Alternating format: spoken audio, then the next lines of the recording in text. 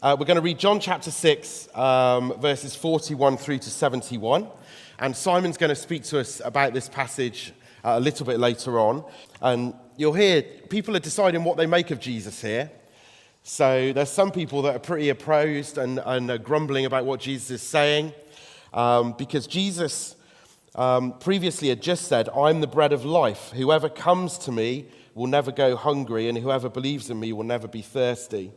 And then we see the reaction of different people from verse 41 onwards. Because verse 41 says, "At this, the Jews there began to grumble about him because he'd said, 'I am the bread that came down from heaven.' They said, 'Isn't this not Jesus, the son of Joseph, whose father and mother we know? How can he say, 'I came down from heaven'?" "Stop grumbling amongst yourselves," Jesus answered. "No one can come to me unless the Father who sent me draws them, and I will raise them up at the last day. It's written in the prophets, they will all be taught by God. Everyone who has heard the Father and learned from him comes to me. No one has seen the Father except the one who is from God. Only he has seen the Father. Very truly I tell you, the one who believes has eternal life. I am the bread of life. Your ancestors ate the manna in the wilderness, yet they died. But here is the bread that comes down from heaven, which anyone may eat and not die. I am the living bread that came down from heaven. Whoever eats this bread will live forever. This bread is my flesh, which I will give for the life of the world." Then the Jews began to argue sharply among themselves, "How can this man give us flesh to eat?"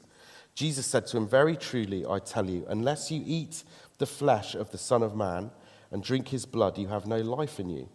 Whoever eats my flesh and drinks my blood has eternal life, and I will raise them up at the last day.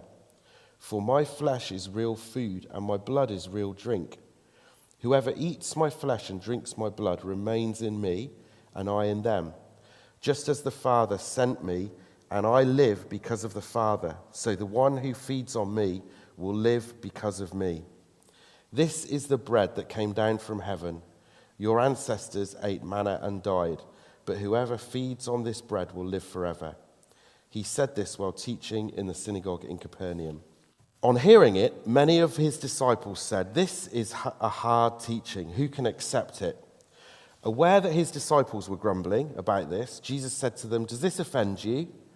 Then what if you see the Son of Man ascend to where he was before? The Spirit gives life, the flesh counts for nothing. The words I have spoken to you, they are full of the Spirit and life. Yet there are some of you who do not believe." For Jesus had known from the beginning which of them did not believe and would betray him. He went on to say, "This is why I told you that no one can come to me unless the Father has enabled them." From this time, many of his disciples turned back and no longer followed him. "You do not want to leave too, do you?" Jesus asked the 12. Simon Peter answered him, "Lord, to whom shall we go? You have the words of eternal life. We have come to believe and to know that you are the Holy One of God." Then Jesus replied, "Have I not chosen you, the 12? Yet one of you is a devil." He meant Judas, the son of Simon Iscariot, who, though one of the 12, was later to betray him. This is God's word. Jesus spoke about being the bread of heaven.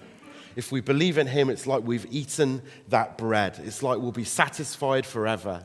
It's not like real food when you eat it and you still eventually die. This bread means that we live forever.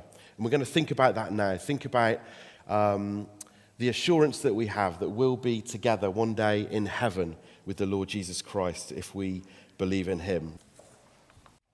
Lord, as Simon comes to speak your word to us in a moment, we just pray that we would listen. We pray that we would understand. We pray that we would accept the Lord Jesus for ourselves, that we would eat this bread from heaven, and that we would live forever in our family together and with you for eternity. Thank you, Paul. Good morning, everybody. I'm Simon. You might have turned to it. I haven't yet, so I'll just turn to John chapter 6, and we're going to be looking at this passage together. I want to start with a word that will separate the younger generation from the rest of us. So junior department over here, I expect in a minute to start looking very confused, particularly Hugo. Okay, here's the word. Are you ready? Woolworths. Any ideas? No, completely. Samuel's got no idea. Not a single clue. See, these high street shops were a massive part of my childhood, particularly when I turned 16 and I got a job in the Hyde branch of Woolworths. Highlight of my life. Shows what my life was like. My first ever Oasis CDs came from Woolworths. I remember saving up my money, in I went, definitely maybe, What's the Story, Morning Glory, all of them became mine. And it was a sad moment back in 2008, when every store in the UK closed, never to be opened again.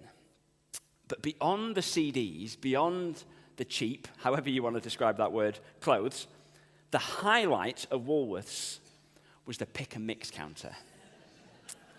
Now, this picture that I'm about to show you doesn't actually do it justice. This is just the only one I could find that was free, that I was allowed to show you. But actually, it was way bigger than this. Think about when you go to the cinema, maybe if you're there on Thursday, and you think about the pick and mix counter, but think twice as big and about a tenth of the cost. And that's what you've got when you went into Woolworths. It was amazing and a hotbed for shoplifting. And first, my pocket money, and then a bit later, my staff discount, were either wasted or invested, depending on how you want to look at these things, in the pick and mix counter at Woolworths. It's my favorite place. For me, sweets wasn't about the word or, it was about the word and. Dolly mixture or cola cubes? No. Dolly mixture and cola cubes with a K. See, for most people, where's the K in Dolly mixture? I don't want to miss it. For most people, the word and is how they want to live their lives. How do we choose how to live? How do we make moral decisions? We pick a mix. We take maybe a bit of this philosophy and maybe a bit of this religion over here, and maybe a bit of this that I've come up with myself. Or maybe we're just kind of drifting through and allowing culture to shape how we think and what we say. And because choice is the great idol of our society at the moment, it's the thing that we all worship down, is the individual human choice, it fits in that we can just pick a bit here and find what works for us. This and this and this and this, coming together to make something that works for me. But into this melting pot of ideas, into this whole realm of possibilities, come the words of Simon Peter to Jesus Christ, recorded for us in verse 68 at the end of our passage. Simon Peter answered Jesus, "Lord, to whom shall we go? You have the words of eternal life. Where else can we go? Where else can we go?" See, Simon Peter realizes it's not and we'll come to Jesus and some other stuff. It's not and that helps us understand the world, but him. Him. That's the word. Jesus Christ is unique, completely unique, and is the only one who can satisfy and save. That's what Simon Peter has come to realize. But that's the end of our passage. It's not how our passage begins. Earlier in chapter 6, Jesus has fed upwards of 20,000 people with 5 loaves and 2 fish. It is a miracle. But do you remember the point in John's gospel? John is showing us these signs, recounting them to us, so that we don't set up camp at the sign. You don't do that, do you? We've talked about this before. We don't stop at the sign. We go through to see what the sign is pointing to. And what Jesus does next is he takes that miracle, he focuses on the bread, and he explains what it means, the bigger picture of what is going on. We see that in last week's passage. Look back at verse 35. Then Jesus declared, "I am the bread of life. Whoever comes to me will never go hungry, and whoever believes in me will never be thirsty." That's who Jesus is. Verse 38, "For I have come down from heaven, not to do my will, but to do the will of him who sent me. What was the feeding of the 5,000 all about? Well, it's about a demonstration of who Jesus is. I am the bread of life. And why he had come. I've come down from heaven to do the will of my Father. And those listening don't like it. They don't like it at all. Verse 41, the start of our passage. At this, the Jews there began to grumble about him because he said, I am the bread that came down from heaven. They said, is this not Jesus, the son of Joseph, whose father and mother we know? How can he now say, I came down from heaven? You can kind of take their point, can't you? They knew Jesus. He was the carpenter, the son of the carpenter. Some of them maybe had grown up with him. And now suddenly he's saying he's come down from heaven. They look at Jesus and they see nothing unique at all. They just think he's another teacher, someone else who we can listen to and kind of take bits and pieces from, maybe add him in, take a bit of Jesus and a bit of this and a bit of that, pick and mix. Sure, they don't doubt his existence. It's obvious that he's there. But he's just one voice amongst many. When it comes to God, we can shop around and keep our options open. But what we'll see this morning is that they couldn't have been more wrong. They couldn't have been more wrong. There is nowhere else that we can go, nowhere else that we should go, nowhere else other than Jesus. We need to focus solely on Jesus Christ and see him firstly as the unique Son. You see, right from the off, Jesus wants us to be clear. He and the Father, God in heaven, are on the same page. Verse 43. Stop grumbling among yourselves, Jesus answered. No one can come to me unless the Father who sent me draws them, and I will raise them up at the last day. You see, Jesus is describing the work of God. Yet twice he says me and once he says I. You want to know what God is doing in the world? Look at me. Do you see, Jesus is no ordinary man. He's saying to understand God, only look at me. See, this whole section is Jesus showing his uniqueness because he is the Son of God. He points to himself, whereas every other prophet points away from themselves and to God. The Old Testament prophets would say, come to me to listen, but then look at God. Jesus says, no, listen to me, focus upon me. Look at verse 45. It is written in the prophets, they will all be taught by God. Everyone who has heard the Father and learned from him comes to me. See this verse from the Old Testament, that bit where it says, they will all be taught by God. It's in a part where God's people are promised restoration. They're promised hope. They're promised the joy of having God himself teach them. And here, Jesus says, when you listen to God properly, when you understand his teaching, you come to Jesus. He shows he has a unique relationship with the Father. Verse 46, no one has seen the Father except the one who is from God. Only he has seen the Father. Do you get the size of what he's saying? He's saying there is a God, and the only way you can know him is through me. There aren't lots of different roads. There aren't many ways to get to God. There is one, and it is through me, Jesus Christ. And then the big finish, verse 47. Very truly I tell you, the one who believes has eternal life. I am unique, says Jesus. I am the only one who can bring you to God. And belief in me is the only way to eternal life. What's the answer to that question at the end of verse 42? How can he now say, I came down from heaven? What's the answer to that question? Either it is uniquely true, or Jesus is a complete and utter fraud. There's no middle ground. There's no spot in the middle where we can say, yeah, Jesus is all right, yeah, I quite like that bit. Either he is uniquely true, or he is a complete fraud. We can't sit on the fence. Just look at what he says. Look at his words. And then he comes back to the bread picture again, verse 48. I am the bread of life. Your ancestors ate the manna in the wilderness, yet they died. But here is the bread that comes down from heaven, which anyone may eat and not die. I am the living bread that came down from heaven. Whoever eats this bread will live forever. This bread is my flesh, which I will give for the life of the world. His point is clear. Just as manna came down into the wilderness in the days of Moses to feed the people, so Jesus has come down into the wilderness of our lives to provide us with everything that we need to live and to enable us to go to the promised land. And we hate it. We hate it. You see, you do, even if you don't admit it.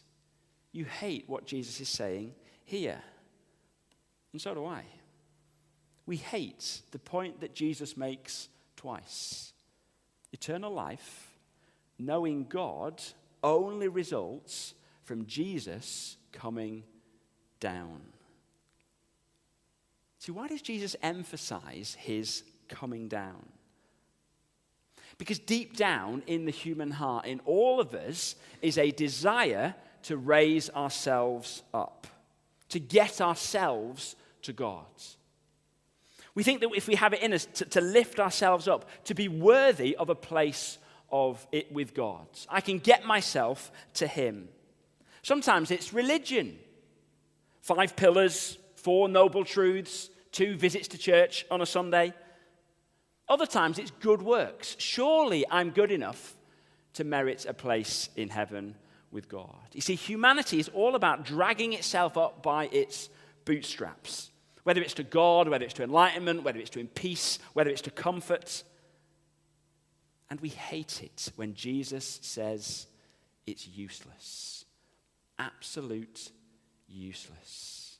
There is nothing that we can do to raise ourselves even an inch towards God. Our efforts are less effective than an ant trying to jump to the moon because they all begin with us. Everything begins with us. Religion begins with us. Philosophy begins with us. Morality begins with us. How can I get myself to God?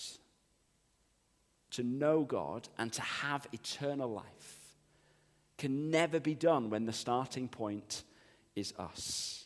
We need the one who is from God, who has come from God, from heaven, into this world. We need the unique Son who has himself come down so that he can raise us up. It is right that we long to be there, but the way that we get there is through the one who has come down. And the glory of the gospel, the wonder of the good news of the Lord Jesus is that this unique Son himself is a unique sacrifice. One of the things that I heard as people were reflecting on the life of the Queen was that the words privilege and service don't often go together. You get those 2 words separately quite a lot, but often privilege and service don't go together. Yet they did with her. She had privilege that none of us could possibly understand. And yet she served. She used it to serve. What do we see from this passage about Jesus? He is uniquely equal with the Father. He is God the Son. There is no one else like him in all of reality. The entire universe belongs to him. All that Paul showed us in that video, first thing. All of it. Made through him, for him, and held in the palm of his hand. Yet what does he do with that status and privilege? Does he lord it over us? Does he fire thunderbolts down at us? No, Jesus came down to sacrifice himself. We see this as he extends the bread picture. See, at the end of verse 51, he'd taken this picture and made it even more vivid, something which confused the Jews. End of verse 51. This bread is my flesh, which I will give for the life of the world. Then the Jews began to argue sharply among themselves, how can this man give us his flesh to eat? See, it's a valid question. Is Jesus bringing in the era of cannibalism? That doesn't sound too hopeful, does it? Yet once again, Jesus' listeners are missing the point. See, Jesus uses these pictures to illustrate big truths. And yet we see time and again that people stop at the pictures. Do you remember back in chapter 2 Jesus was in the temple, and he said, destroy this temple, and in 3 days I will raise it up. And they're like, what are you talking about? This took decades to build. But he was talking about his body, the bigger truth. Chapter 3, he meets Nicodemus and says to Nicodemus, you must be born again. And Nicodemus says, what are you talking about? I can't get back inside my mom. But Jesus says, no, you've missed the point. It's spiritual rebirth. Chapter 4, he's with the woman at the well. He says, I've got water of life. Drink it and you'll never be thirsty. She says, you haven't even got a bucket. How are you going to get your bucket? How are you going to get the water out of the well? He says, no, there's something bigger. You're stopping at the picture. We need what is going on here. And now it's his flesh as bread. Verse 53, Jesus said to them, very truly I tell you, unless you eat the flesh of the Son of Man and drink his blood, you have no life in you. Whoever eats my flesh and drinks my blood has eternal life, and I will raise them up at the last day. For my flesh is real food, and my blood is real drink. Whoever eats my flesh and drinks my blood remains in me, and I in them. Just as the living Father sent me, and I live because of the Father, so the one who feeds on me will live because of me. This is the bread that came down from heaven. Your ancestors ate manna and died, but whoever feeds on this bread will live forever. So what's going on? I want you to imagine that it's breakfast time. And all I've got in the house is some bread. And so I come downstairs and I look at the bread and I maybe give the bread a bit of a wave and then just ignore it and carry on with my day. Next morning, I come down, the bread's still there. My need for it is a little bit stronger. I'm a little bit hungrier than I was the day before. So this time I kind of go and I wave it again. This time I say hello because I'm getting a bit desperate and the bread is just sitting there. But again, I ignore it. And I carry on about my day, getting hungrier and weaker. And as the days go by, my hunger increases and my weakness increases. What good has the bread done me? The answer is absolutely nothing. It's right there. But if I just wave at it, say hello, and then carry on with the rest of my life, it will do nothing. And the longer it goes, the more desperate my situation becomes. I need the bread. But as long as I keep my distance, I will know no benefit from it at all. Why? Because the truth is, it's me or the bread. It's me or the bread. This situation will end with one of us expiring. Either I will destroy the bread by eating it, or I will die. It's him or me. That's how it goes with the bread. Jesus is the bread of life who sacrifices himself for his people. You see, the core of the good news of Jesus Christ coming down from heaven is that when he died, there was one cross that he died upon, not billions and billions of crosses. You see, that's what should have happened. Every single person in the whole of human history crucified upon a cross for the sin that we have committed, our offense against God who made us, and yet we lived as if he doesn't exist. All of us deserve that death, and yet Jesus sacrificed himself so that we can know life. And we pop our head round the door and we give Jesus a quick wave and then we leave.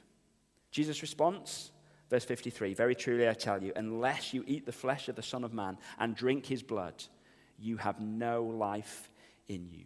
We need to feed on Christ's sacrifice, finding strength and vitality from it. We need to take it for ourselves, finding our utter need for him, finding that life-giving power from his sacrifice. We don't just stand at a distance.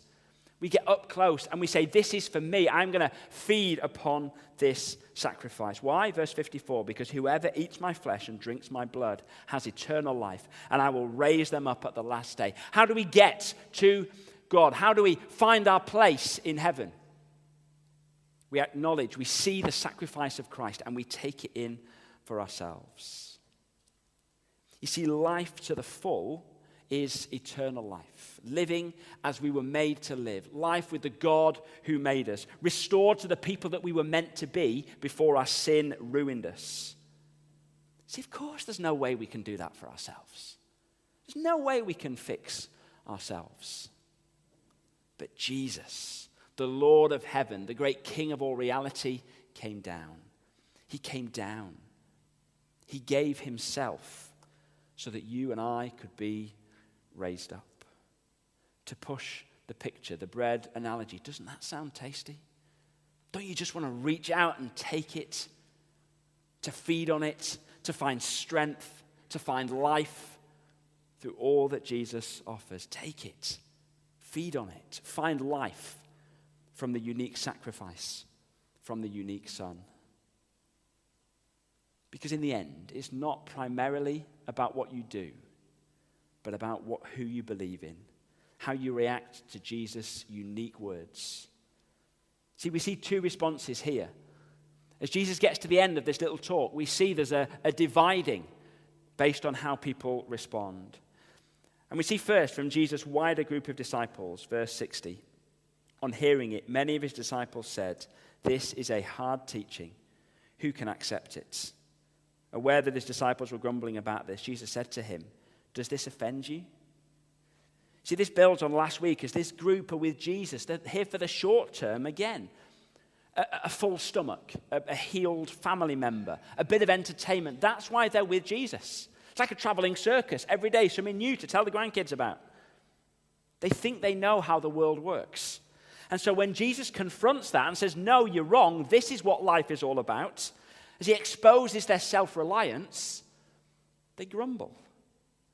And they're offended. How dare you, Jesus? How dare you say that I can't do things myself? I wonder, what do you want Jesus for?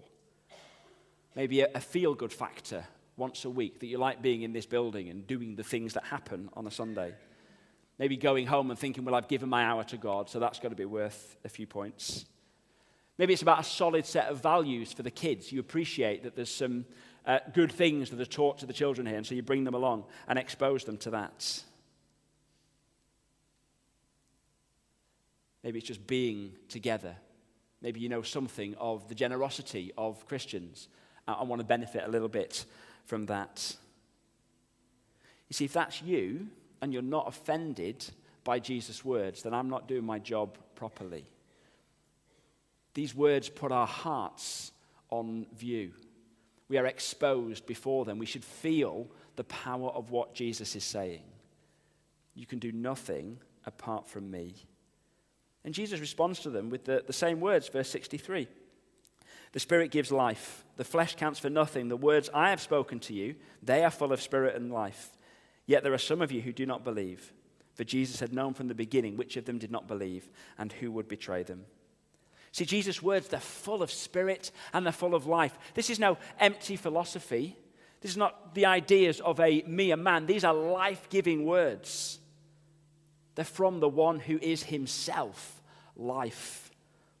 And as a further reminder of how lost we are, he tells us that it's the Father who has to make the first move. No one comes unless the Father draws me. We are utterly incapable.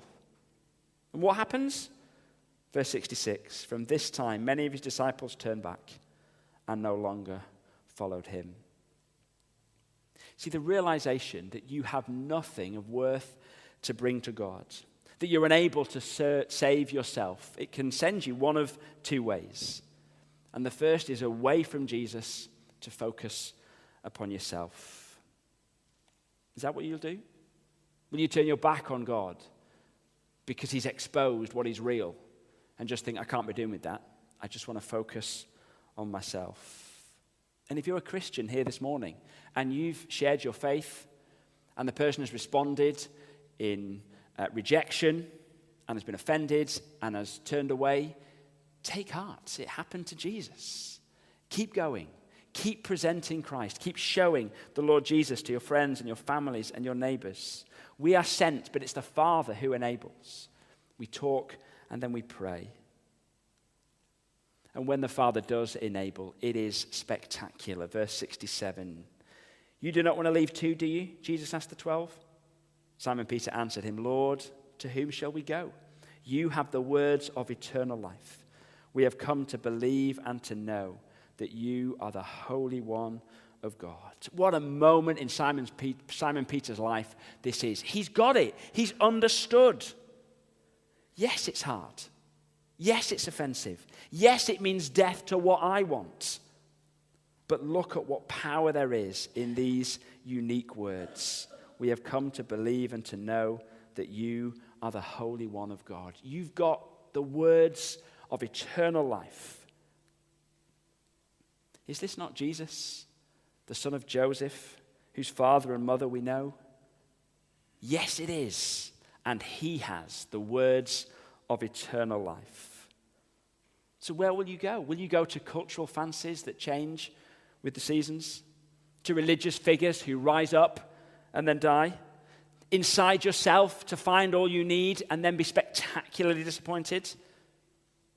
There is nowhere else other than the Holy One of God who has the words of eternal life. You see, this is the bread that endures. This is the food that will last. And as we eat, we find the solid rock on which we can base our lives, that firm foundation. And the hard times are used to build faith rather than to break it. And we see this as the passage ends in a slightly odd way in verse 70. Then Jesus replied, "Have I not chosen you, the 12? Yet one of you is a devil." He meant Judas, the son of Simon Iscariot, who, though one of the 12, was later to betray him. See, following Jesus were the crowds, and yet they'd left him by this moment. Within that group, there was a wide group of disciples, but they'd gone too. They'd left Jesus. But closest to him were the 12, that inner group. And what defined them? They were chosen by Jesus. They'd been through the storm when they saw Jesus walking on the water, and they'd come to believe. That time in the storm, that time when they were terrified, hadn't pushed them away from Jesus. Actually, it had fused them, it had formed them into those that Jesus wanted. Coming to Christ is done through the heart and the mind as you come to love and believe in him. Faith is formed and shaped through the storms of life. As Christ shows his love and his power, he demonstrates himself to be sufficient in everything that you need. And wonderfully and joyfully, as you look back, you discover that Christ chose you. He set his love upon you and enabled you to see him and to know life. The unique Son, the Holy One of God, had you in mind. But there's a danger. We get a glimpse of the future here at the end of this chapter, of one who will betray Jesus, of one who is still cold, even in the midst of the closest relationship with him. So as we finish, the question is, where are you? Are you the crowd and the disciples, so offended by Jesus' words, for his declaration that you can do nothing to know God, nothing to know life in all its fullness? All of it is centered on him. You offended that he would dare to say that you're not good enough? Are you Judas? Are you nodding along to everything? Are you saying a hearty amen to everything that's said here? And yet deep down, you're hard to it all. Or are you Peter? Not understanding everything, Peter doesn't get it all, yet seeing in Christ life-giving words flowing from the life-giving sacrifice of the life-giving Son. Do you see Jesus? Don't pick a mix. Don't shop around. Don't let "and" define your attitude to life. But see Jesus. See him, the one with the words of eternal life, the one who gave himself, who gave his life, so that we may be raised up, so that we may be the people that we were always made to be, and that we may know the God who made us, who draws us to himself through the person of the Lord Jesus Christ. Listen to him. Listen to his words, and know for sure, with joy in your heart, that there is nowhere else that you can go because you've seen Jesus. Let's pray together.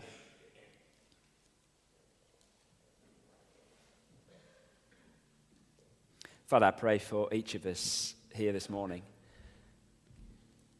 that when that question, to whom shall we go, is front and center in our minds, that we know the answer. That we know that the Lord Jesus is all in all.